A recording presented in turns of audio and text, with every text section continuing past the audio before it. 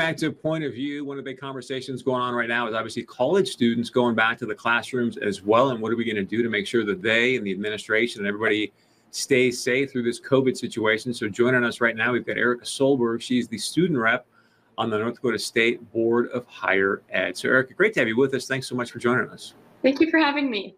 So, by the way, she studies poli-sci, so hopefully we're going to see her back on point of view in the future as well. But I do want to ask you just for yourself personally, being the student rep, as I'm assuming you're talking to a lot of students about going back to school this fall, what are some of the biggest concerns you're hearing from students?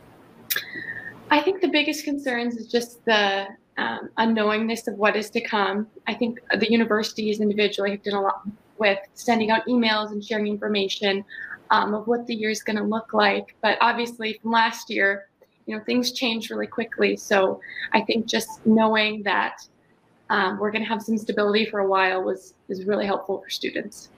How was the distance learning thing for you in the spring? How dramatic of a change was that? Did you feel like your education dropped off a lot or no? Absolutely. I had some online classes before, so that kind of helped. But for some of the classes that aren't typically online, it definitely made it more challenging. And I think our year of learning was a lot different than a lot of other students who had taken similar classes. With that, professors over spring break, I know, spent hours figuring out technology, how to convert their lessons online. And so that was very helpful. But still, it's going to be very nice to resume our classes in person again. So we were talking about this the other day on my morning show about, college age students going back to campus. I'm assuming there's going to be protocols in place, but honestly, you're college students. You want to hang out. You want to have a good time. How are you going to make sure that people are, I'm assuming, social distancing and following some of these protocols? Absolutely.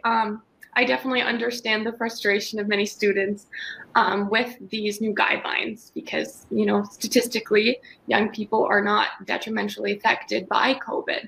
But that doesn't mean that the people we're interacting with in our campus communities aren't. And so that's, the main reason why we're wearing the masks. We're encouraging people to social distance, get tested before they go to campuses. We have many professors, faculty, staff that are older and who could have very detrimental health effects from this pandemic. So, we just want to be, conscientious students because, that's the point of college, is to bring knowledge, to bring goodness to our communities. And we don't want to be, these transvestants of, COVID. So, yeah.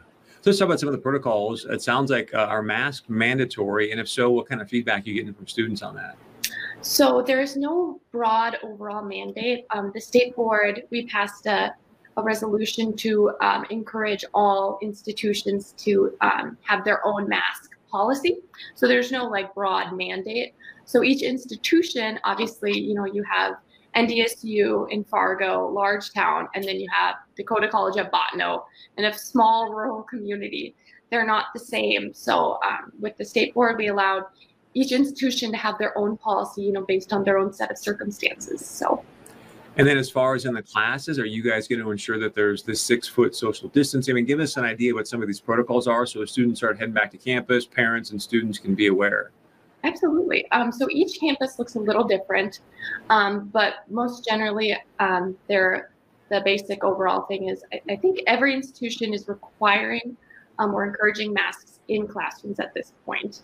And then obviously there'll be physical barriers to ensure that students are spaced out, as well as more signs, more indications of areas for students to exit so we don't have, a bunch of students, intersecting in the same area and causing, a lot of interaction. And then along with that, just more sanitation.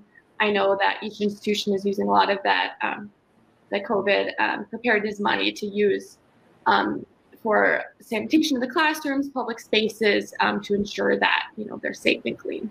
So you and I both know that you're going to get on back on campus. There's going to be a positive COVID via student and administrator. What happens then? Do you shut the whole campus down for 2 weeks, or what's the protocol there?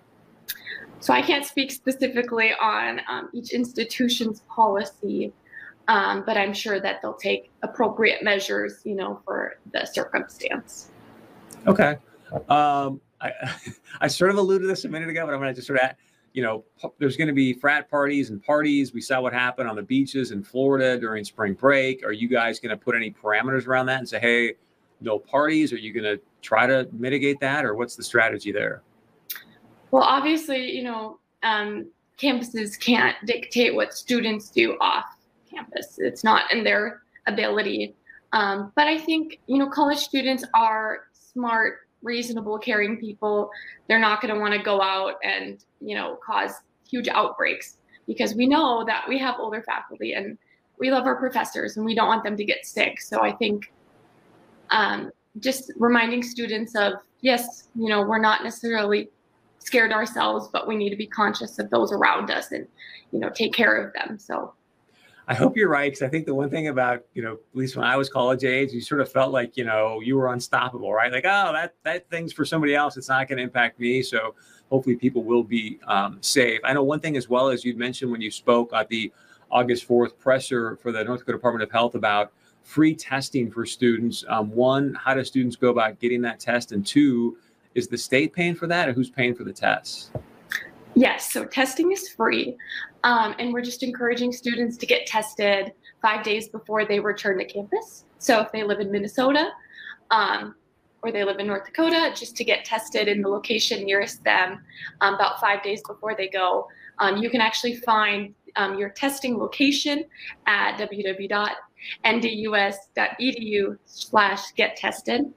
And then also, if you want to, avoid the lines, you can pre-register at testreg.nd.gov. Great stuff. And is the state paying for these tests, or is the higher ed, or who's paying for it? Yes. So with the COVID money that we got from the federal government, that is what's paying for these tests. Great stuff. Erica Solberg, student rep on the North Dakota State Board of Higher Ed, also a poli-sci major. So we hope to have you back, and thank you for your time and insight. Thank you so much for having me. We really, really appreciate it. All right, stay with us. We got a bunch more coming up here on Point of View. You can email us, text us, leave us a voicemail. We'll be back right after this.